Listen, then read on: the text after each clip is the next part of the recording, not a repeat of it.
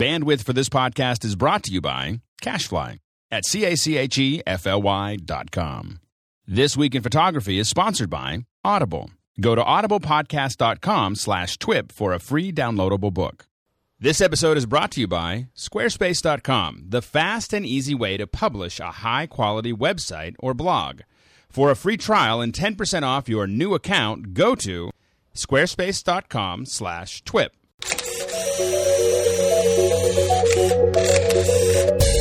This week on TWIP, a year-end review. The crew chats about some of the biggest photography-related stories of 2009. And Lisa Bettany of MostlyLisa.com joins in the fray. All that and more in episode number 122 of This Week in Photography.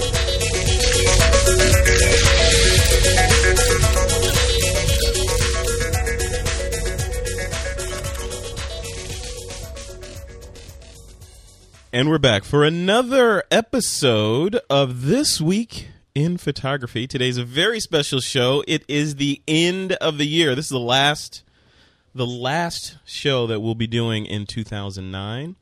And to help us close out the year is, as usual, on the Wheels of Steel, Alex Lindsay. Hey, Alex. Hello, hello. How was your Christmas, by the way? It was good. It was very photographic. Did Santa bring you the stuff that you wanted, or did you get a lump of coal? I don't really ask for a lot from Santa. Because you're your own Santa all year. Here's like, what's this December 25th crap? Right, I'm not really a big fan of the whole waiting thing. No. Yeah, well, there's that. Patience. Oddly enough, my parents-in-law were in town, and which is great. It's the two best meals of the year, Thanksgiving and Christmas, because my mother-in-law is in town, and she's from Louisiana, and it's good stuff. So I gained 3 pounds, but it has to be done, right? But for some reason they got me lots of things to help me make mixed drinks. I don't know how they had the impression that I like to drink. Like, Alex, you need to loosen up, dude. So here's some vodka. No, it was like a nice new shaker and a nice new it was the shaker and these little tools and everything else. And and I was like, this would be great if I ever used anything like that. But of course, I would never mix my own drinks in my own house, and you have to go out to a bar to do that. Yes, of course. Yeah, you're crossing all kinds of lines there. Also on the show, coming to us from Pasadena, I think he's in there, is Joseph Lanashki. Hey, Joseph. Good morning. What did you get? Did you get anything interesting? I did. I got these fantastic fuzzy slippers. I've been looking for a pair of these forever. So those look very bohemian. Or is that the word? Very fuzzy and warm. So. Wow. Very cool. All right. So far, nobody got any nothing photographic. What's going on? I already have all that stuff. Yeah. All right. And finally, joining the show to help us close out the year, somebody who hasn't been on the show in a while, Miss Lisa Bettany. Hey, Lisa. Hello. It's nice to be here again. It's nice to have you. How are you doing? I'm great. Actually, I got a new camera strap. Ooh, let's see. I got the Black Rapid RS5, and I love it. It's actually saving my neck right now as we speak. I could just wear this all day. I've been hearing a lot about those Black Rapids. I think I need to maybe purchase one of those. I got one with my last Kata bag came with a strap. What's special about the Black Rapid? What does it do? I mean, is it like a harness kind of thing or what? Well, it detaches. So there's like a spot for all your CF cards or whatever you want to carry, and then there's a nice little pocket for your phone. Oh. Nice. So as you're by the altar shooting the bride and groom and your phone rings, you can take the call? Exactly. Excuse me, before you guys kiss, I need to take this. That's awesome. Well, welcome everybody to the show. This, like I said, is a really, really interesting. I'm looking through the notes for the show. It's chock full of stuff to talk about. So we figured for this year-end show, we'd do a 2009 year-in review type episode. And just kind of go over the things that were hot through the year. And in fact, in the list that I'm looking at here, everything that we need to talk about is marked hot. So let's just kick it off, and this is kind of a free form conversation. So everybody, feel free to jump in and let's just talk through this stuff. The first thing I'm going to kick it off with, and not because this is any particular order or anything like that, but there was no major Aperture update in 2009. No major Aperture update. Not that you're bitter. I'm not bitter. I'm just not that I'm just wondering why. Why is that, Alex? I have no answer. I have no comment to that. That's a very politically correct answer. I have no answer. Not that I don't know or I can't tell you. I have no answer. You see, that's very well structured. Joe, what do you think about Aperture? Joseph. Why? Yeah, put Joseph in the hot seat. Why has there been no major Aperture update, Joseph? Well, I think you know the answer to that question, Frederick. The answer is I'm still under NDA and cannot comment on any such product that may or may not be released. I thought you were going to say because Lightroom sucked all the air out of the universe. Oh, yeah. So that would be your answer. Hey, I'm just saying, Lightroom has a gigantic user base. I'm not just saying that because, I'm somehow related to the application. But, I mean, Lightroom has kind of, I don't know. It's sucking air out of the photography universe in terms of, it's becoming like the WordPress of the blogging world. If you're not using Lightroom, then it's like, oh, you're using something else. What is it? I think we need to make sure that people who are just coming to the show have been know here for that I a used to while. be the product marketing manager for Lightroom. But so I think we need. You're not now. I could be bitter. I should be pushing Aperture because they laid me off a year ago. because Lightroom was doing so well. Yeah, Lightroom was so great. They laid me off. It was was it? That this was part time? of the Adobe. It was this time last year. Yeah. It was this time last year. Part of the Adobe. They laid off 600 people around this time last year. Everybody else just gets weeks off. And yeah, I got furlough. I got a permanent layoff or a permanent vacation, along with 600 other people. But the point is, if I wanted to just be bitter and say, oh, Lightroom sucks, go use Aperture or whatever, I would be within my rights to do so. But I'm still using Lightroom because it's, for me at least, it's the best choice. I don't know. Lisa, what are you using? I use Lightroom and I love it. I mean, obviously, I have a past with Aperture as well.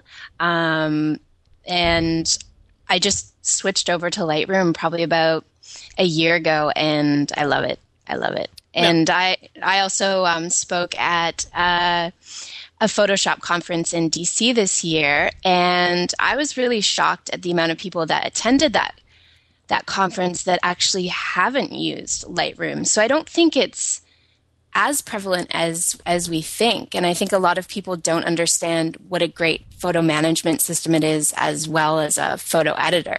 Yeah. Well, now, are the people that were at your talk, were they... They were mainly designers, so cause they were there mainly for InDesign, but those are bridge users. So they weren't using Aperture either. Some of them were. I mean, the diehard sort of Apple people tend to use. Well, but Aperture. I think that for me, Aperture is it's just a whole different approach. I think that oddly enough, given someone who uses Photoshop as often as I do, but I tend to, with most of my media management, I tend to want to have it just get managed for me. I only make corrections to the whole image. I don't, maybe I crop a little bit. I don't do a lot of the other stuff, and I do make books and I make little things and for that, I just find that Aperture is more what I want to use. So I find I'm much more comfortable with Aperture in that area, because as soon as I want to do any editing, which is what you would normally do with I always look at Lightroom as if you want to have the thing that you do all the editing at the same time that you're doing all the organization. But the problem is I'm so good at Photoshop that I don't really care about what Lightroom can do. And I know a lot of guys that are really great at Photoshop that don't feel that way. But for me, it's a tool. It depends on what you're doing. Yeah, if you want to get into, like we were saying, we used to say before, Lightroom is a great general practitioner. I mean, you can get most of your work done in Lightroom, but if you want to get into some serious nip-tuck style surgery on your images, you're going to need to go to a specialist, and that's Photoshop. Well, and I find that I want to get, it doesn't have what I need almost immediately when I start doing it, because I use all these old tools and lots of stuff that I'm just used to using. And I'm sure I need to upgrade my skill set so that I can do that kind of stuff. But for me, what I really want out of Aperture is just something that organizes all my files, keeps them all in one big place. The one thing that I think that is a challenge for, and I have no idea whether this is having any effect on the timeline of Aperture. But I have not talked to the guys. I'm not under NDA with Aperture, and I haven't talked to, if you're not under NDA, as we all know, that people who used to work, Apple, you don't know anything. Right. And sometimes when you are under NDA, you still don't know. Sometimes I think I know more about what's going on at Apple than most of the employees. Yeah. Because I work with so many different teams, but I don't work. I haven't been talking to them about Aperture. And the one thing that I'm curious about is whether actually the upgrades to iPhoto have delayed Aperture to some degree, because you got to make that stuff work, because you can't have another version of Aperture come out that doesn't do what iPhoto. Because I'll be honest with you, I mean, some of the stuff with iPhoto, when it comes to the GPS, when it comes to facial recognition, when it comes to a bunch of these. Do you use that though? Do you use the GPS thing? I would if here's the deal: is that in my next point and shoot camera, yes or no, Alex? Not now. I mean, it sounds cool. Okay, here's the one thing I did. Here's the one thing that I do use it for is when I was shooting, I was shooting a bunch of QuickTime VRs or QuickTime VRs / panos, these huge panos in Brazil, and I needed to know where I shot them so that I could go back to the map and reattach them and make sure I knew exactly where they are. Yep. I shot every single, right over the top of the camera, viewing what the camera could see on the first image. I would shoot it with my iPhone. And all I was doing is the iPhone was embedding the GPS information of where I was. Yeah. So I say, that photo goes with this photo goes with this. Now, I really wish I had the GPS setting, and I want to get one where it was keeping track of it. I just didn't have it with me, and I felt like, my iPhone's good enough to do that. And so having that GPS information from a technical standpoint is useful to me. And the next point and shoot camera that I really get that I'm going to walk around with. I mean, my LX3 is kind of getting old in the tooth at this point, and my next point and shoot is definitely going to have GPS, because I know when I'm traveling and taking photos, I really want to know where that is. Typically, Apple is always ahead of the game in terms of new technology adoption. Right. So like we always go, do you use that? And then next thing you know, you're using it. Next thing you know, everybody's using it, because it's like, I can't believe how I live without facial recognition or GPS. And I have facial to admit, recognition, though, come on, it's actually really useful. No. I think facial recognition is great. One of the things that I do with my photos is I keyword tag people's names in the photos. So whether they're family photos or for a client, I will keyword the photos with the person's name that's in them. So having the facial recognition in there is going to speed that up. Would speed that up tremendously. So I wish that I was using iPhoto sometimes.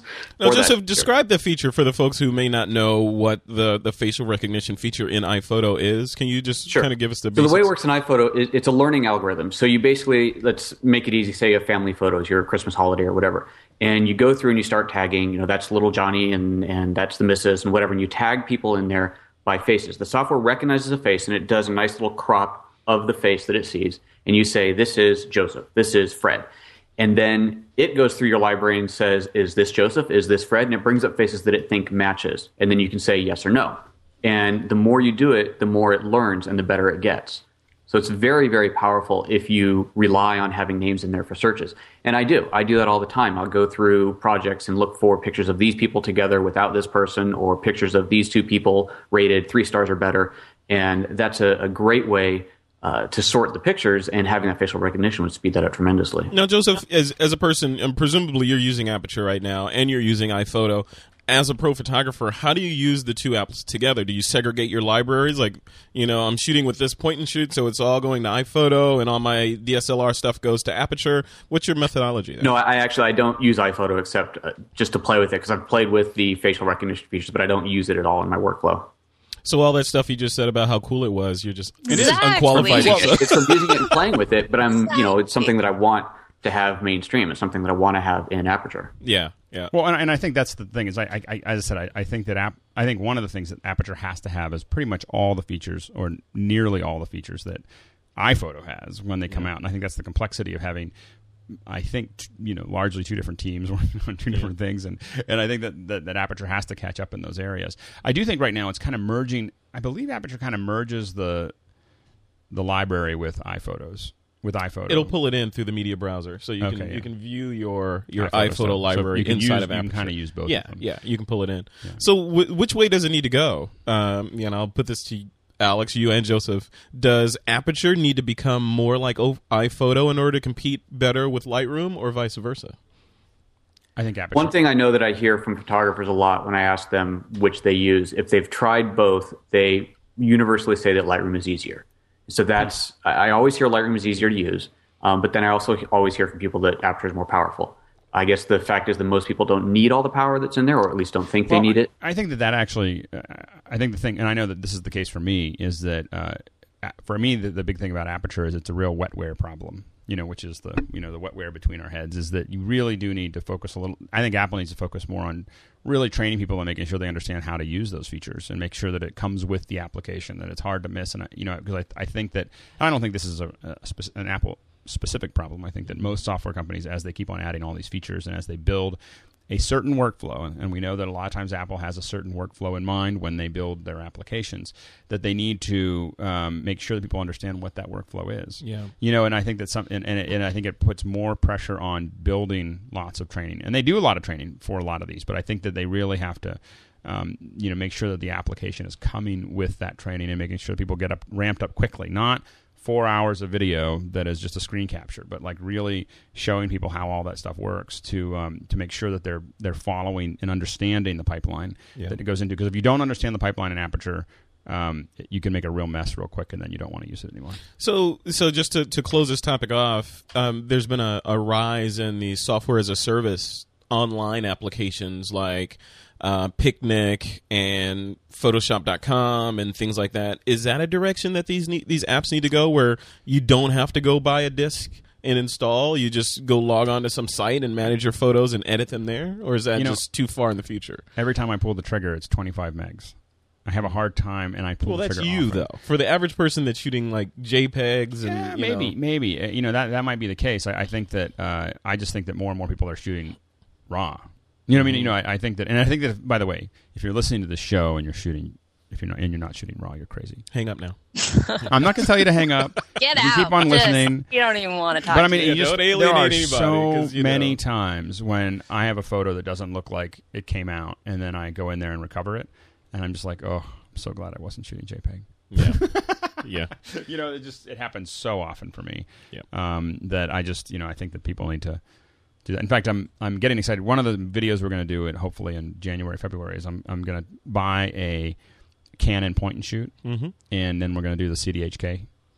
Oh, you're going to hack it? Yeah. Oh, firmware hacking. We're going to start doing. Well, it's not firmware hacking. It's actually it's loading a new operating system onto it, but you're actually not changing the firmware, so that theoretically, you can get it back to its base state if you want to. And what does that do? Just because I've seen the cameras of that online, but I'm like, So I've been doing some research, and it's what's interestingly, the hardest part is finding out where to buy the cameras, because the cameras with stable CDHK development are oftentimes harder to find because they're the ones that have been out for a while. So you have to, there's a whole new line of Canons that have come out in the fall, and all of those are not really stable CDHK solutions yet. And so CDHK is this open source project, of course, and the idea is that let's open up what the camera can do. So you can have it it'll shoot RAW. You can have it do crazy time lapse. You can have it shoot HDRs. You can program it to take scripts. You can take, there's all kinds of extra features because it's just firmware. And the thing that I'm most excited about related to CDHK, and by the way, I'm not suggesting people at home try it immediately. Why do you need all this stuff? Like the changing the operating system of the camera, you're saying it's not good enough out of the box? The thing is that you buy these little cameras, and one of the ways that Canon and Nikon and everyone else separates the quality of the cameras, like why this one's $129 and this one's $259 and this one's $359 or whatever, partially is the set of software features that they decide to turn on or turn off related to that. Well, CDHK just kind of unwraps all of that. But those features are the ones that they turn on, presumably are the ones that they've had the resources to test, and they feel comfortable enough to absolutely. Let them this is a wild go out to the public, and, right? And this is a message to Canon. The only reason that I'm installing CDHK personally, the only reason I'm interested in it is because you don't. Wait, hold on. There we go. For you audio listeners, Alex has changed the camera I changed the camera so I can point into an Uncle Sam pointer. The reason that I'm doing the CDHK is because Canon and Nikon will not put a fully featured time-lapse system into their little point-and-shoot cameras. That's all I want. It's all I want is to be able to do time-lapse and have complete control over my time-lapse. And they're wiser than me, and they've decided that no one really cares about that, and I care a lot about it. So I'm going to start hacking cameras, and we're going to start doing videos about hacking cameras, and it's all because they won't put time-lapse. So Canon, you brought this on yourself, is what you're saying. That's all I'm saying. And you know what? I'm sure that they're really upset about it. In fact, they probably don't care at all. Yeah, no one's listening. They're like, yeah, we don't care. All right. A ton of other things to talk about. The first thing, at the top of the list here and at the top of my list is that megapixel race. Is it over? Ooh, I think it's getting close. Or is it? And basically, the question is increasing megapixel counts versus increasing light sensitivity of sensors. Which one did we come? Have we hit the apex of that argument? Or? I think we're getting there. I mean, I know for me, I have more megapixels than I need, and what I really want is light sensitivity. Mm-hmm. That's all I care about now from a camera. Do consumers know except that, for time lapse, of course. Remember, you're the Uber consumer. Do consumers understand that megapixels aren't the end all be all anymore? Here's all I would say about that is that I think that if consumers saw a camera that shot like, let's say, a D3S. Mm-hmm. If a consumer said I could buy, I know. If a consumer saw a still camera and they showed night shots taken, because I think consumers shoot in poor lighting far more often than professionals do. Parties, clubs, low light sensitivity would be far more important to the consumer, in my opinion, than to the professional. But do they know? Do they think, if I get... Because the average... Like Christmas process. Time, the kid says, Mom, I want a point and shoot for Christmas. They go look at the shelf and they see, oh, look at that one. That number's bigger than that one and it costs more, therefore I should get that one. I definitely think consumers are not wise to that. And, of course, for me, getting the 5D Mark II and having that many more megapixels has made such a huge difference to me. But as someone who's just taking snaps with a point and shoot, would it really affect? I mean, it's already ridiculous. I remember shooting with a 3.2 megapixel camera and having decent shots. Yeah. I think that whether they know it or not, this gets into where Apple usually comes in. Canon and Nikon and Fuji and Sony and all these other companies kind of need to take a thing out of a little piece out of what Apple does, which is guide people towards what they need, rather than you're not waiting for people that are they going to know or not. That's not the point. The point is they don't guide people towards what they need. They just remove the things that they don't need and reveal. Oh wow, you're right. This is what you all always I really wanted. needed was what's in this iPhone. I don't need all that other crazy stuff. And that's the thing. And so the thing is that that is the thing I think that makes the most difference. Joseph, what do you think? Well, I'm going to definitely agree that the sensitivity is more important now than the more resolution, especially for the consumer base. And most consumers don't ever print, right? If they print, they're probably never going to do bigger than an 8x10. In which case, I think probably 8 megapixel or even less than that is sufficient. On the pro side, I do take advantage of every last megapixel, and there have been times when I could have used more. So even at 22, 23 megapixel. It isn't always enough, and that's why there is a market still for things like the Hasselblad that go up to 40 megapixel or something. And I guess the rumor for the 1DS Mark IV is approaching 40 megapixels. So that's huge. And there, of course, are people that are going to use it. But yes, for 90% of the photographers or more out there, noise sensitivity is where it's at, and that's what's needed. Joseph, as a pro, where do you over 2009? What was the percentage of your work that you shared online versus via print versus other means?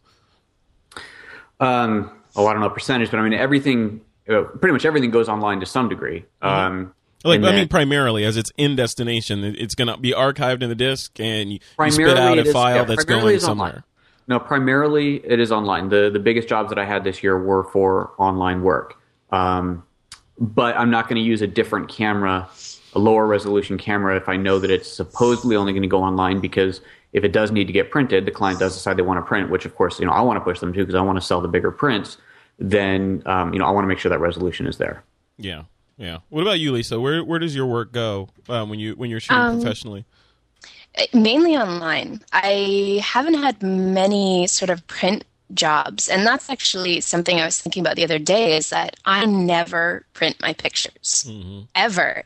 I mean, when you see your image, and it's all in its glory on your 24-inch iMac, it's a beautiful thing, and it just can't be reproduced for me in print, and I don't have the money or the capability to get a printer that's going to give me that quality, and I never really think to do it. Actually, I have pretty white bare walls at the moment, and I was thinking maybe I should put up some of my shots, but I have like a little mini printer that prints sort of 4x6s, but they look horrible.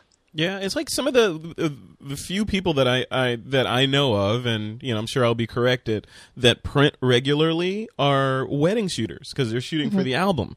And that's the output right there. Mostly everybody else, unless you're shooting for a newspaper, magazine, or something like that, you're primarily, especially if you're an advanced amateur, you're going to be sharing your stuff online. It's going on Flickr, it's going on your blog, or it's going someplace like SmugMug where you can share it with 1 million people.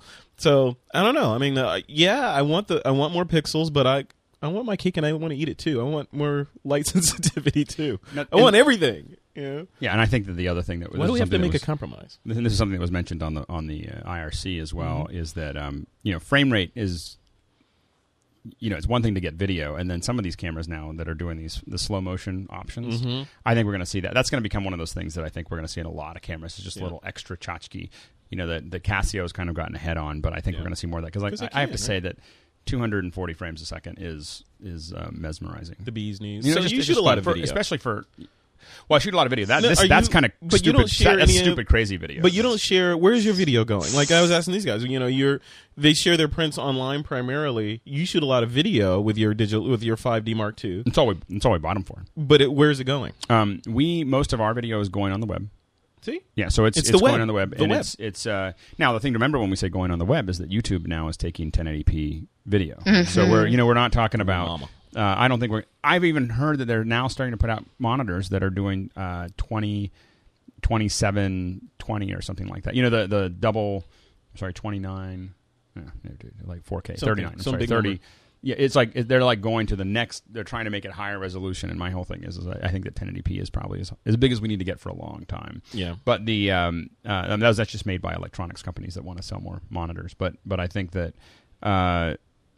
So when I think about that, I mean, to me, I shoot everything at 1080p when I'm shooting video, and I do think that convergence. I think that was another thing we were talking about. I think that you're not going to be able to sell a camera without video inside of the next year or two, unless it's like really high end professional. And if just like as an example of really high end web video, where's that address where you shot a video of?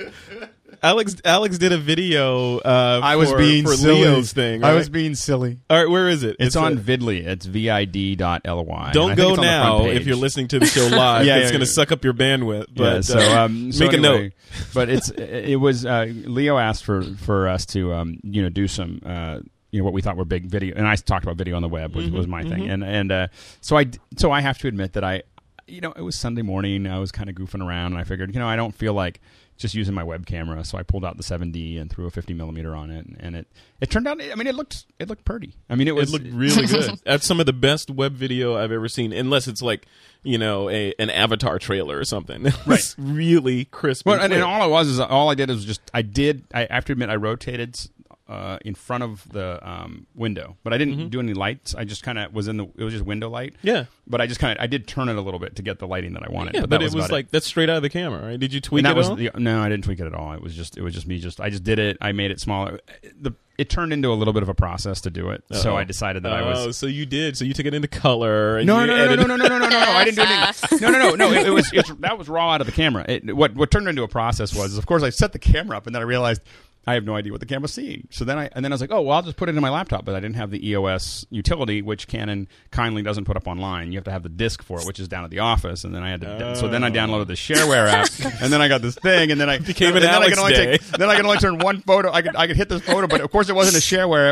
It was like an annoying shareware that like every 4 pictures it says, "Are you sure you don't want to buy it?" I'm like, no. I just want to know where my camera's pointed. I don't even want to take pictures, So anyway, that's so what I thought would be a 10-minute process turned into something a little more complicated. The point of that is go check it out, vid.ly, right?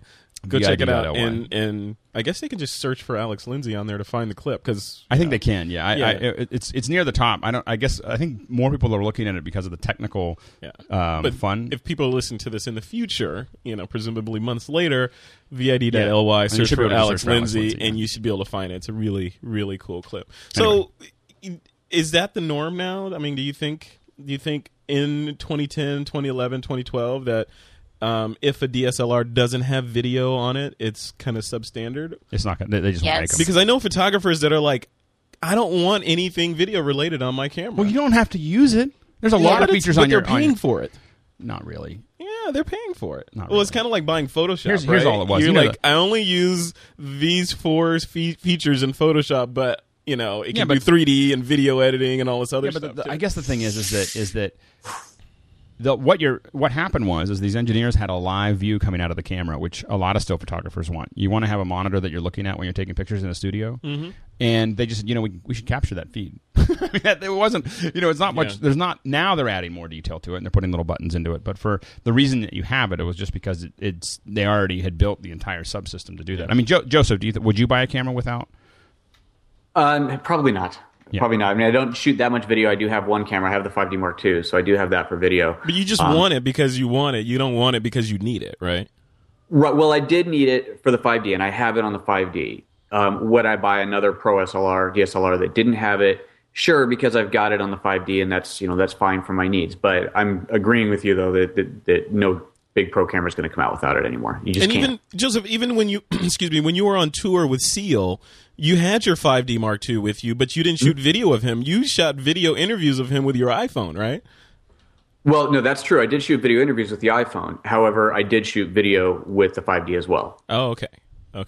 And what was it like of the actual performance or behind the scenes stuff? Yeah, I shot the one of the sets called the Soul Medley. It's 3 songs kind of mixed together that I shot every instance of that song of that set throughout the whole tour. I shot on video. Okay. So I've got 24 versions of that on video to cut together at some point. Okay. And Lisa, are you shooting video at all, or are you just strictly still?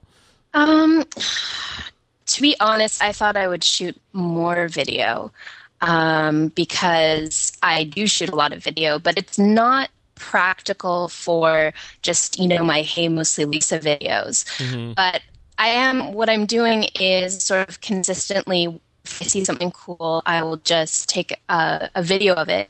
And then I'm hoping that over time I'll be able to sort of make a compilation video of all the footage that I've been taking. Like when I was in DC, I was taking some footage with the Lens Baby composer and kind of doing some cool stuff there. But really, video for me just comes down to the sheer amount of time it takes to edit it and do all that stuff. And I feel like now I would have to use something like Color or After Effects to make it look sort of cool. Yeah. And being a perfectionist, it's weird because video on the web is before, in the last couple of years, especially when YouTube first became popular, is like, oh, you could just put up anything and it would be okay. But now as tools progress and people can do all this cool stuff and make it look really professional, that kind of video is becoming less and less acceptable. And, the level of acceptability the bar has been pushed up to the Alex level.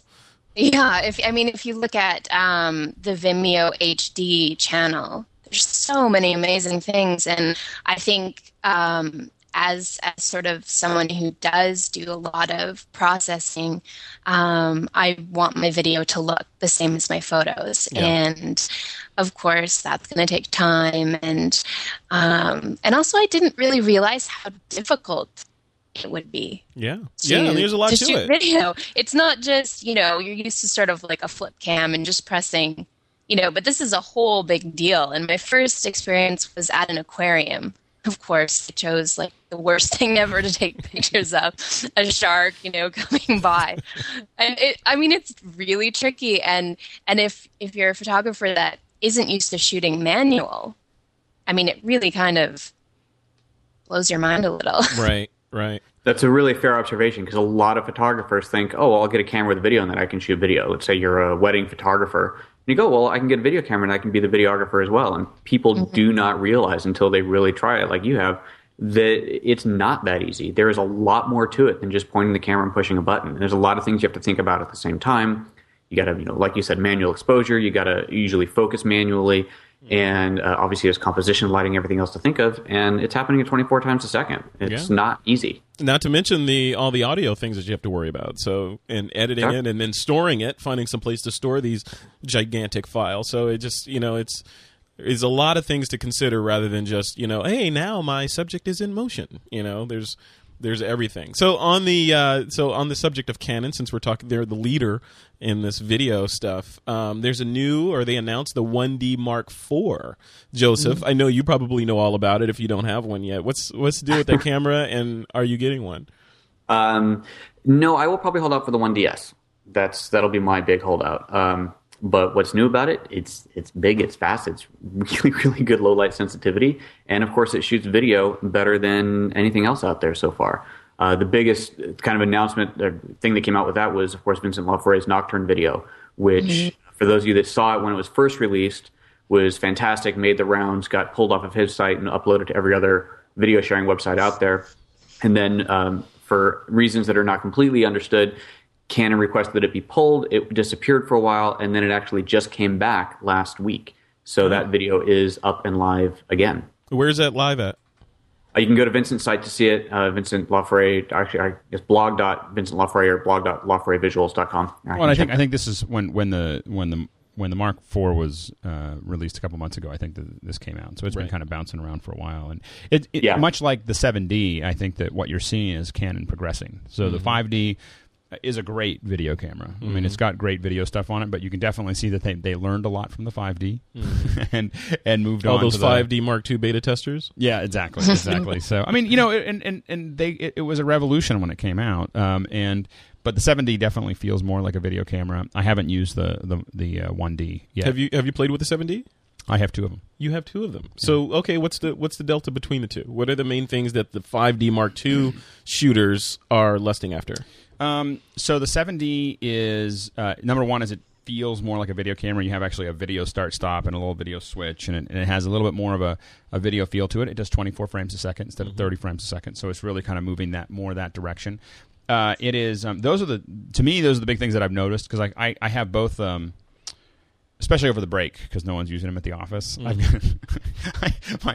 home life is fairly nice. I got a couple 7Ds and a 5D sitting around, and so I've been doing lots of tests. Well, it helps to be the CEO too, right? Yeah, well, no.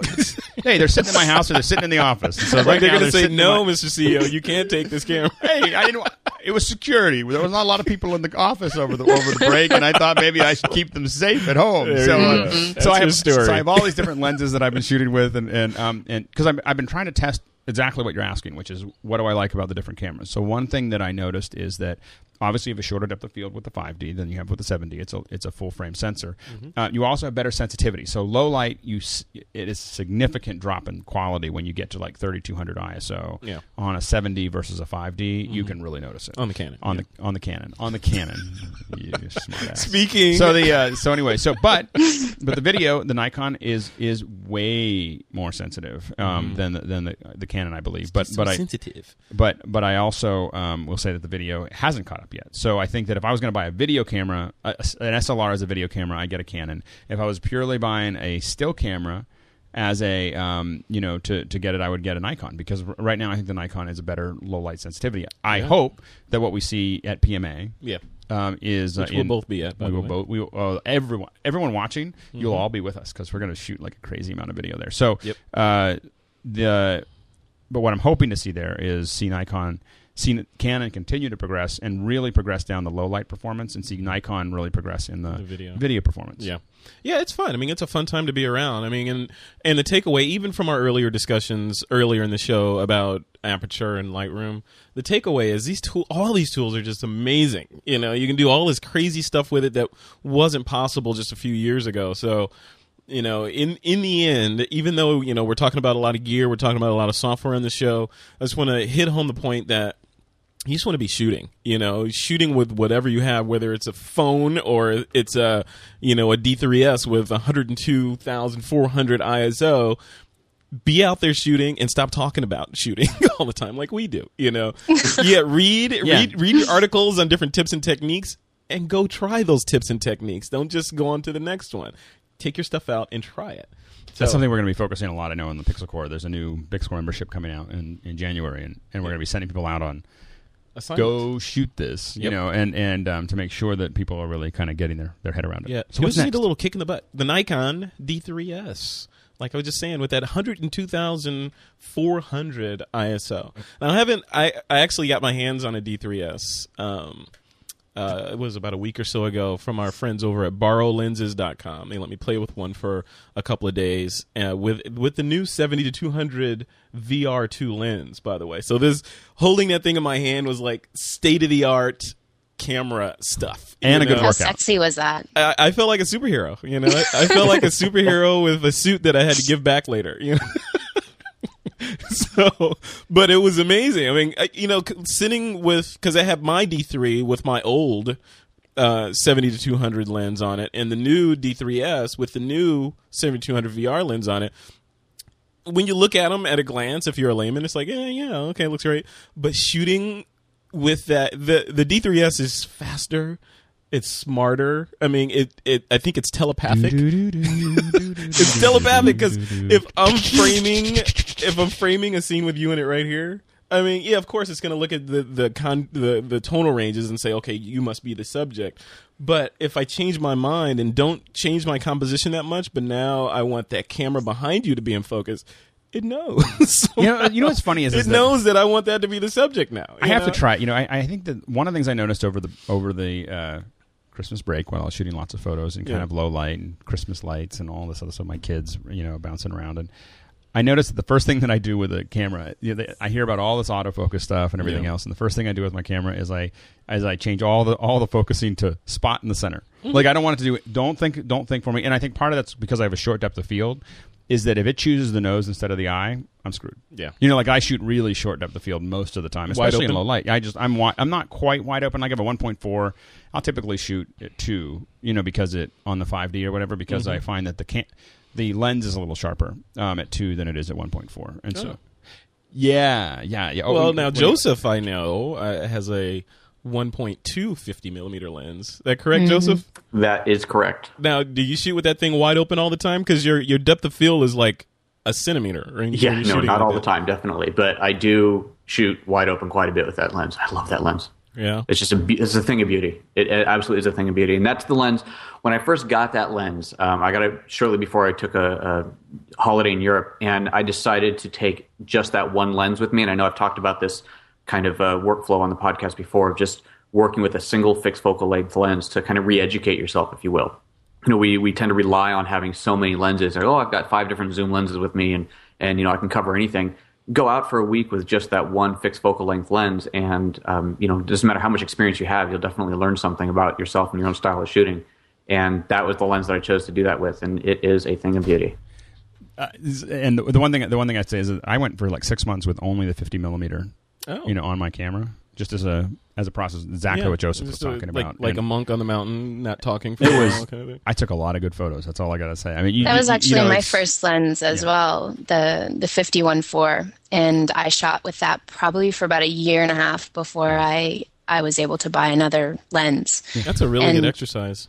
I mean, even people ask me, like, how do I take pictures of kids? They like the pictures that some of the ones that I posted. My whole thing is, if there's one camera that you get when you have kids, and I think almost everybody in my family, every person in my family that has kids, which is all but one. Oh, actually, all of us do.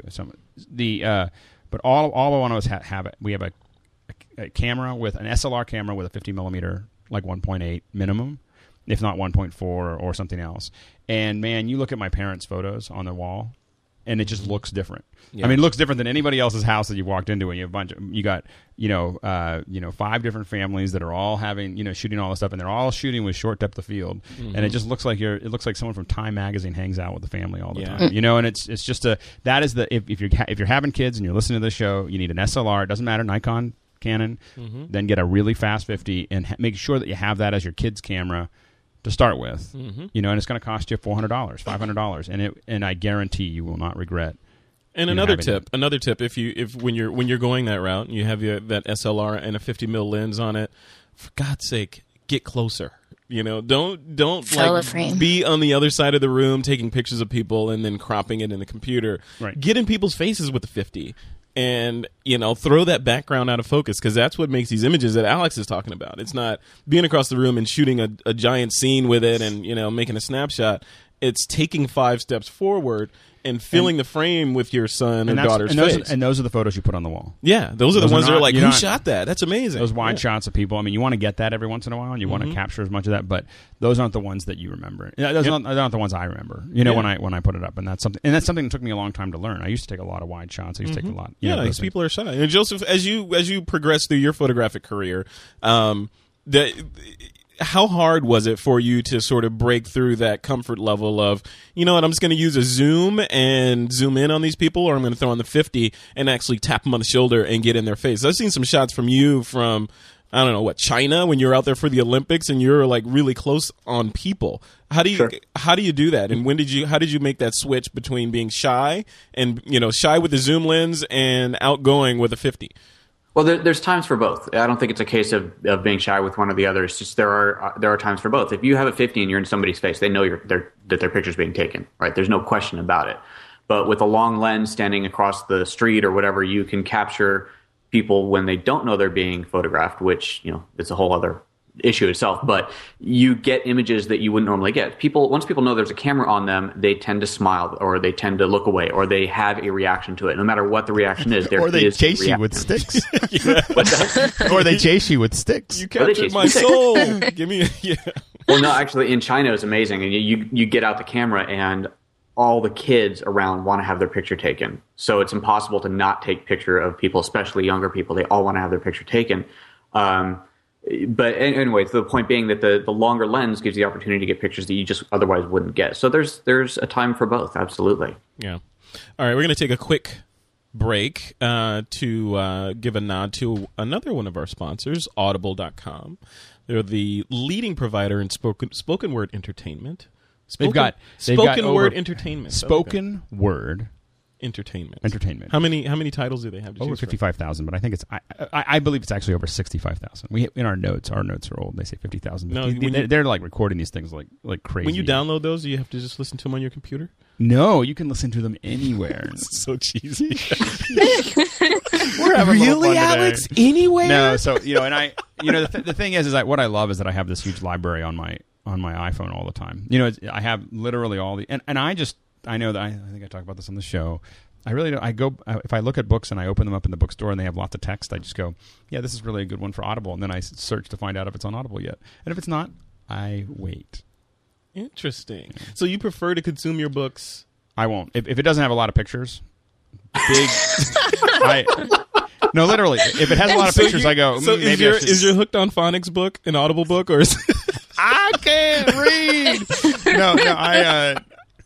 I find here's the problem is when you're reading a book and it doesn't have any pictures and it's just text and it's just information, it's unitasking. And we all know how I feel about unitasking. Right. I don't believe in unitasking. Look at me. I'm mixing and we're talking and we're like, I need so like for me, I find that I feel like reading a book is a waste of time, but it's not a waste of time if I'm cleaning. Always, it's not a waste of time if I'm cleaning my house at the same time. Right. See, I'm not doing anything thinking. I'm just kind of walking around. I love Audible books. I love podcasts, and I'm in the middle of a couple of Audible books right now, including the 4-Hour Workweek. But what I find though is I'm rewinding from time to time on chapters, because if I'm multitasking, which I'll normally do, because you don't want to just sit there like a drone listening, you're going to be doing something else. But if I'm doing something else, then my brain is going to be focused on that thing. I'll still hear the audio. Like I'm cleaning my house, and then I'll say, "Oh, wow, what did he just say?" For the last 30 minutes, I'll have to rewind. When I'm cleaning my house, cleaning my house is really like a lower brain operation. Yeah, I can because cleaning your house is, hey maids, go clean my house, right? Ooh. No. It's just that I'm in 4 hours of meetings. I actually have to clean my house. I'm in like 3 or 4 hours of phone meetings a day, and to kind of manage stuff. And so I have this thing where I don't do any of my surfaces. Like I don't clean any of my surfaces during the day, and it's in the morning or when I'm listening to Audible. And so it's not very hard because I'm just sitting there like making sure that there's no little water. What are you listening to right now?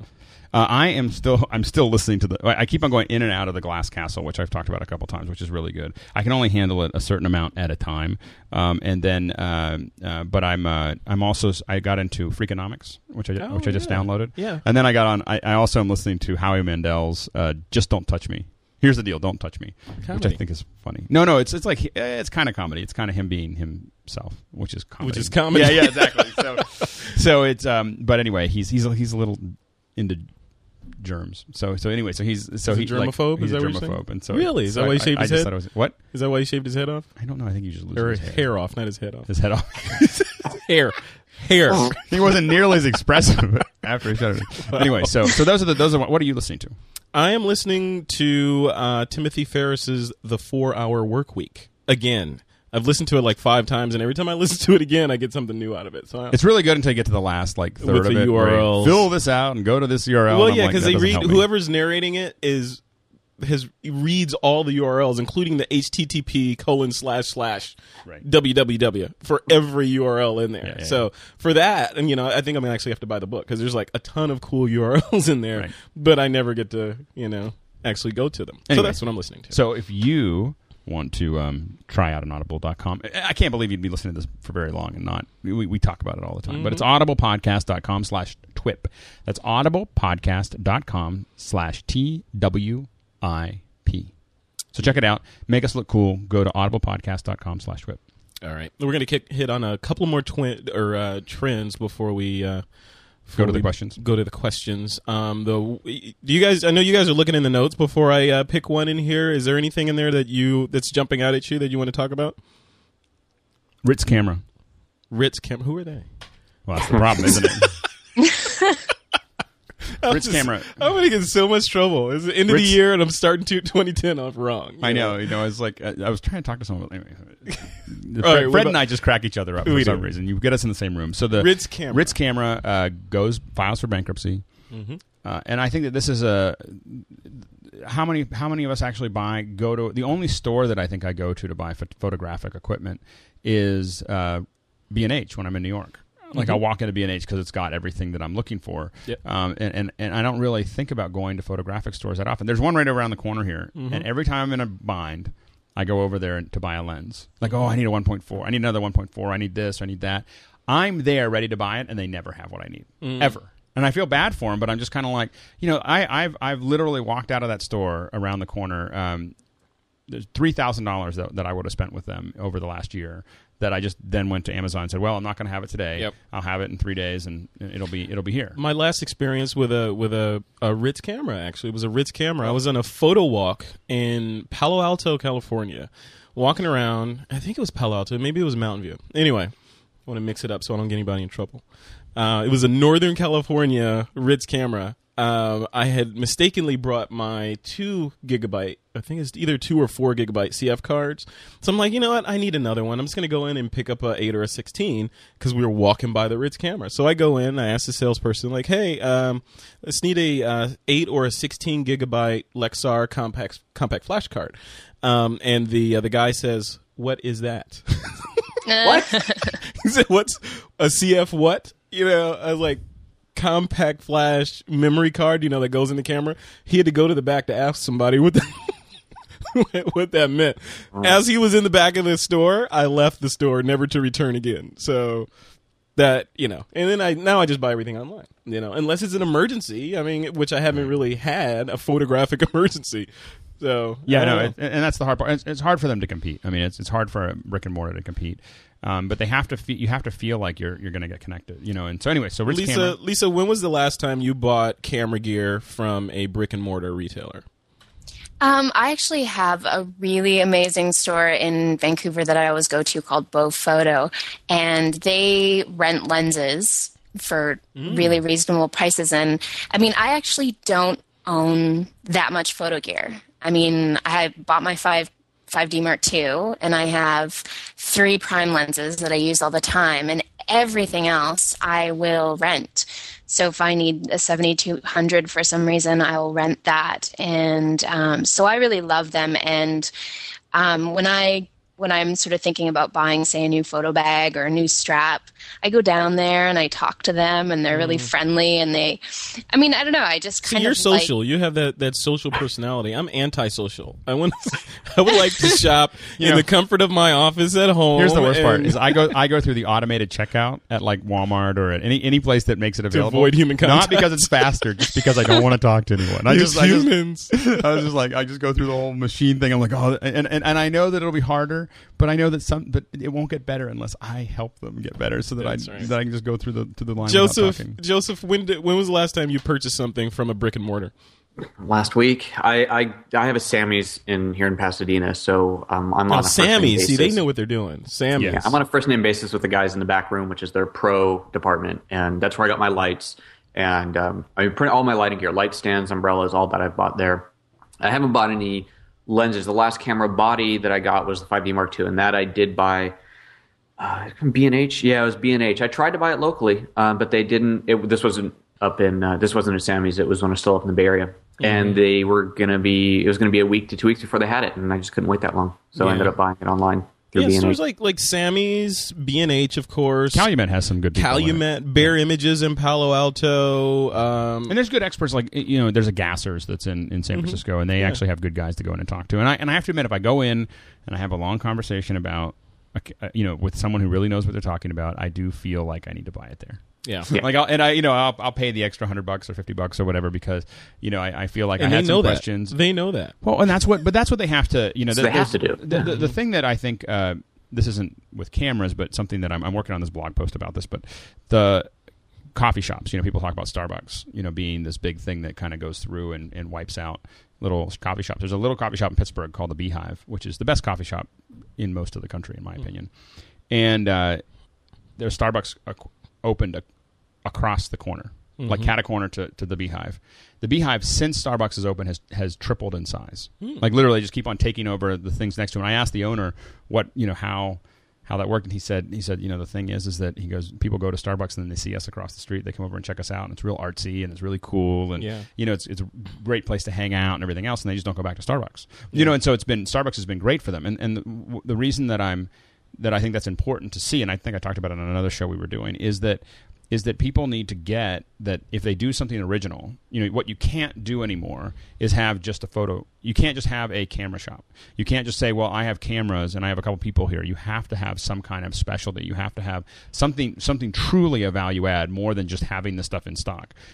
Or you're just never going to be able to compete with online. And the companies that do that, I think, are going to continue to succeed.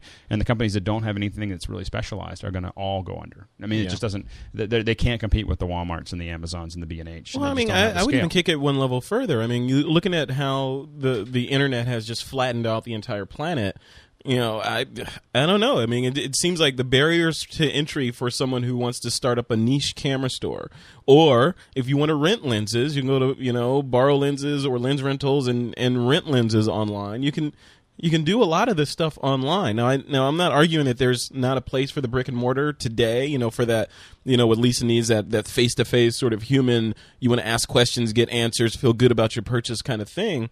But as people become more and more sort of in tune with what they want, and they're doing their research online, and they're more and more comfortable with buying things from places like Amazon and on eBay and stuff like that, then it's going to become a no-brainer for them to get it online. Right? One of the things that I've been thinking about is like, how do they survive this? Because I walk now with Red Laser. I don't know. Do you use Red Laser? Oh, somebody demoed for me a couple days ago. That's amazing. I am ruthless with iPhone Red Laser. App. Red Laser reads barcodes. It reads barcodes, and so I sit there and barcode stuff all the time, and I do it just to save things, and I take pictures of books all the time. So I walked into a store locally here in Petaluma.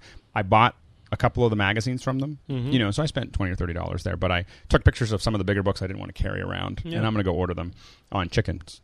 I'm raising chickens. So anyway, so the you're going to order them on? Is that a new service? I'm going to order chickens online. I really am. So the chickens.com. They come in the mail, little boxes. Don't you want to meet the chickens before you? Look them in the eye. No, I'm just going to have them sent in the mail. So anyway, so the. That's an old nother. So I'm working on a show. I'm working on a show about it. So anyway, the point is that I take all these photos, and I was like, this is killing these companies because they spend all the money on the overhead, they spend all this other stuff, and I go through and flick through the book and decide, that's the book I want. But I don't. For me, it's not even money. It's just that I don't want to carry it. Yeah. I don't want to carry it back. I got a bunch of the stuff I'm working on. Yeah. And so the thing is that there's some kind of partnership, whether it's a camera store or what. Like, I'd love to have a camera store in San Francisco that was partnered with Amazon or partnered with B&H that didn't have any stock, or it cost a lot for you to walk out with it. Yeah. And literally, I could go in and play with everything and talk to the guys and then order it from Amazon.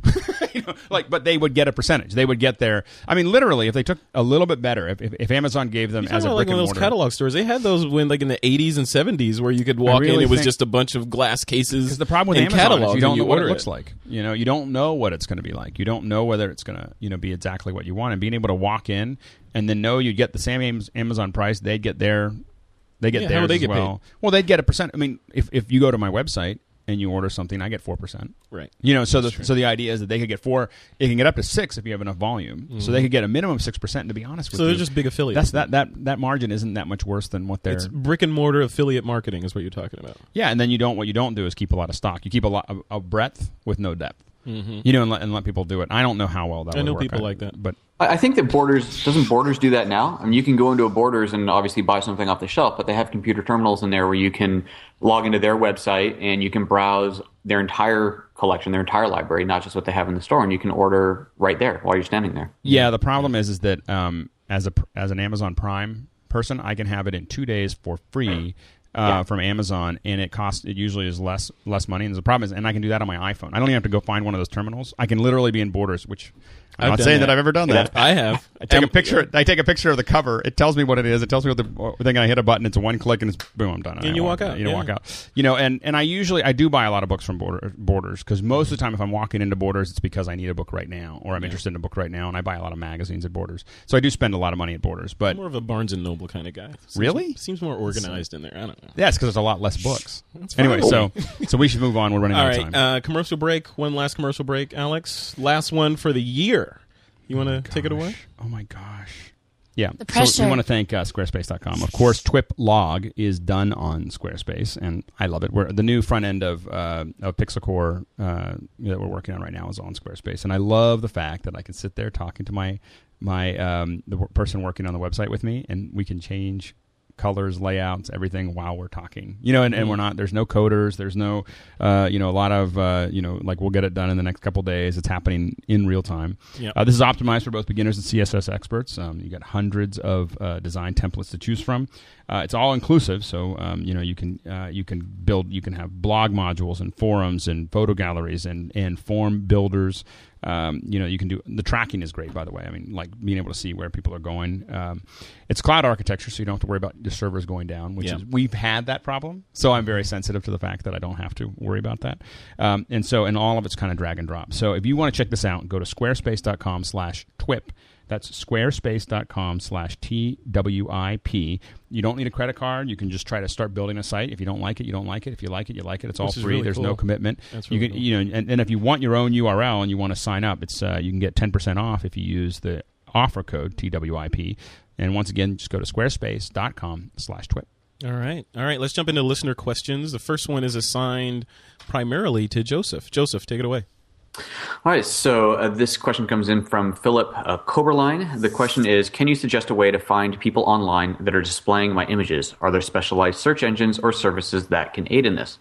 So the first website that comes up is something called TinEye, TINIYE, or EYE, sorry, TinEye. And with TinEye, you can point to an image that's already on the web. You can upload an image, punch in a URL or just upload an image, and it will automatically search for images that are similar to it. So TinEye will scour the web for pictures that for the same picture as yours. And it's a great service, but by their own admission, they have a very, very small percentage of the web that they have cataloged. So you can't rely on it entirely. I was talking to someone recently who's been using Bing for that, a Microsoft search engine. If you do an image search on Bing and you hover your mouse over the image, there's a little button under there that says Find Similar. And you click on that, and presumably it finds images that look like yours. Now, I've tested it a few times by looking for images that I know are mine, and by using my name to search for them and finding them, it's then searching for other images that have my name attached to it. So it hasn't worked out for me that well. But I have heard from people, firsthand accounts where they've actually found copyright violations of their own images by using the Bing search engine. And in fact, in one case, it was not just a photo that was being used. It was a photo that someone had taken and done a rendering of, a painting or a drawing of. So it looked similar enough to the original image that Bing actually found it, and he was able to contact the person and say, hey, you didn't ask permission for this. Yeah. It's like, hey, give me my image back. So, Joseph, right now, like you said, because the technology isn't widespread, and they would have to presumably have most, if not all, of the images on the web indexed, including any ones that show up that are new. Right now, the technology is more of a proof of concept than something that's actually useful. I'm afraid I think it's useful. Maybe it's too harsh. It's useful, but you can't rely on it as if my image doesn't show up in this service, then it's not being infringed upon. Right. Yeah, no, that's absolutely right. You can't rely on it. It's definitely good to throw things out there, and if you have a particular image that you're concerned about, that might be a more useful approach than just trying to shotgun it with every photo you've ever taken, because you could spend the rest of your life scouring those websites and just scouring the web at large looking for them. And a lot of this comes back to the watermarking discussion that I know we had not that many episodes ago. And there are people who are firmly against watermarking and some that are firmly for it. And I stand in the camp of, I watermark my images. I keep it subtle and simple, and it's down in the bottom corner. And so, yes, someone could crop it out. That's absolutely true. But at least if it's cropped out, then it's kind of a little bit more obvious that, well, look, they crop this watermark off of my image. I don't make it obtrusive. I don't slap it across the front of it.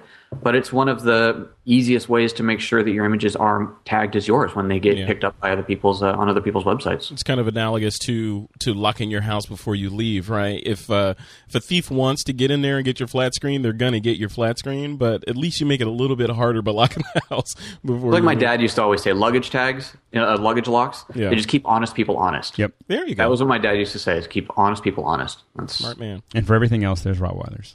Rottweilers. Keep a Rottweiler in your luggage. Yeah, and it will be safe. that'll surprise them when they open that thing. For those short flights. Yeah. Lisa, question. The next question goes to you. Take it away. Yes. What books would you recommend for an intermediate level film photographer wanting to start in digital photography? Well, since I don't read that many books, I'm not the greatest person to ask, but I really enjoyed the book The Moment It Clicks by Joe McNally, because I learned mainly by sort of seeing other people's photos and trying to recreate them. And I think instead of buying a book, why don't you just spend some time online and read various blogs about photography? I don't know. Can somebody help me? I would say that I interviewed author Chris Orwig for the show a while back, and I asked him a question because he's kind of a guy that straddles three lines. He's a print author, so he has a bunch of books out with Peach Pit Press. He has a bunch of titles out on lynda.com, so that he does the e-learning stuff, and he runs a blog and he does workshops, and he talks, or he's an instructor at Brooks Institute of Photography. So I asked him, what's the best way for photographers wanting to jump to the next level or go pro? Should they, go online? Should they buy a book, or should they pay tuition and come to school? And his answer was, it depends, right? It depends on the person. Typically a combination of all three, so. Yeah, I mean, for me, I learned everything through the web.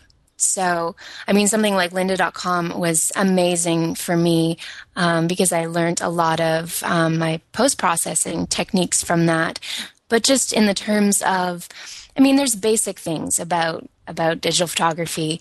And once you've sort of broached aperture and shutter speed and that kind of thing, it's all really up to you to sort of take it to the next level. And I think, something like exploring, great photographers that have great blogs. Chase Jarvis or Nick Onken or, there's a lot of amazing photographers that are just sharing, their tips through blogs. Yeah.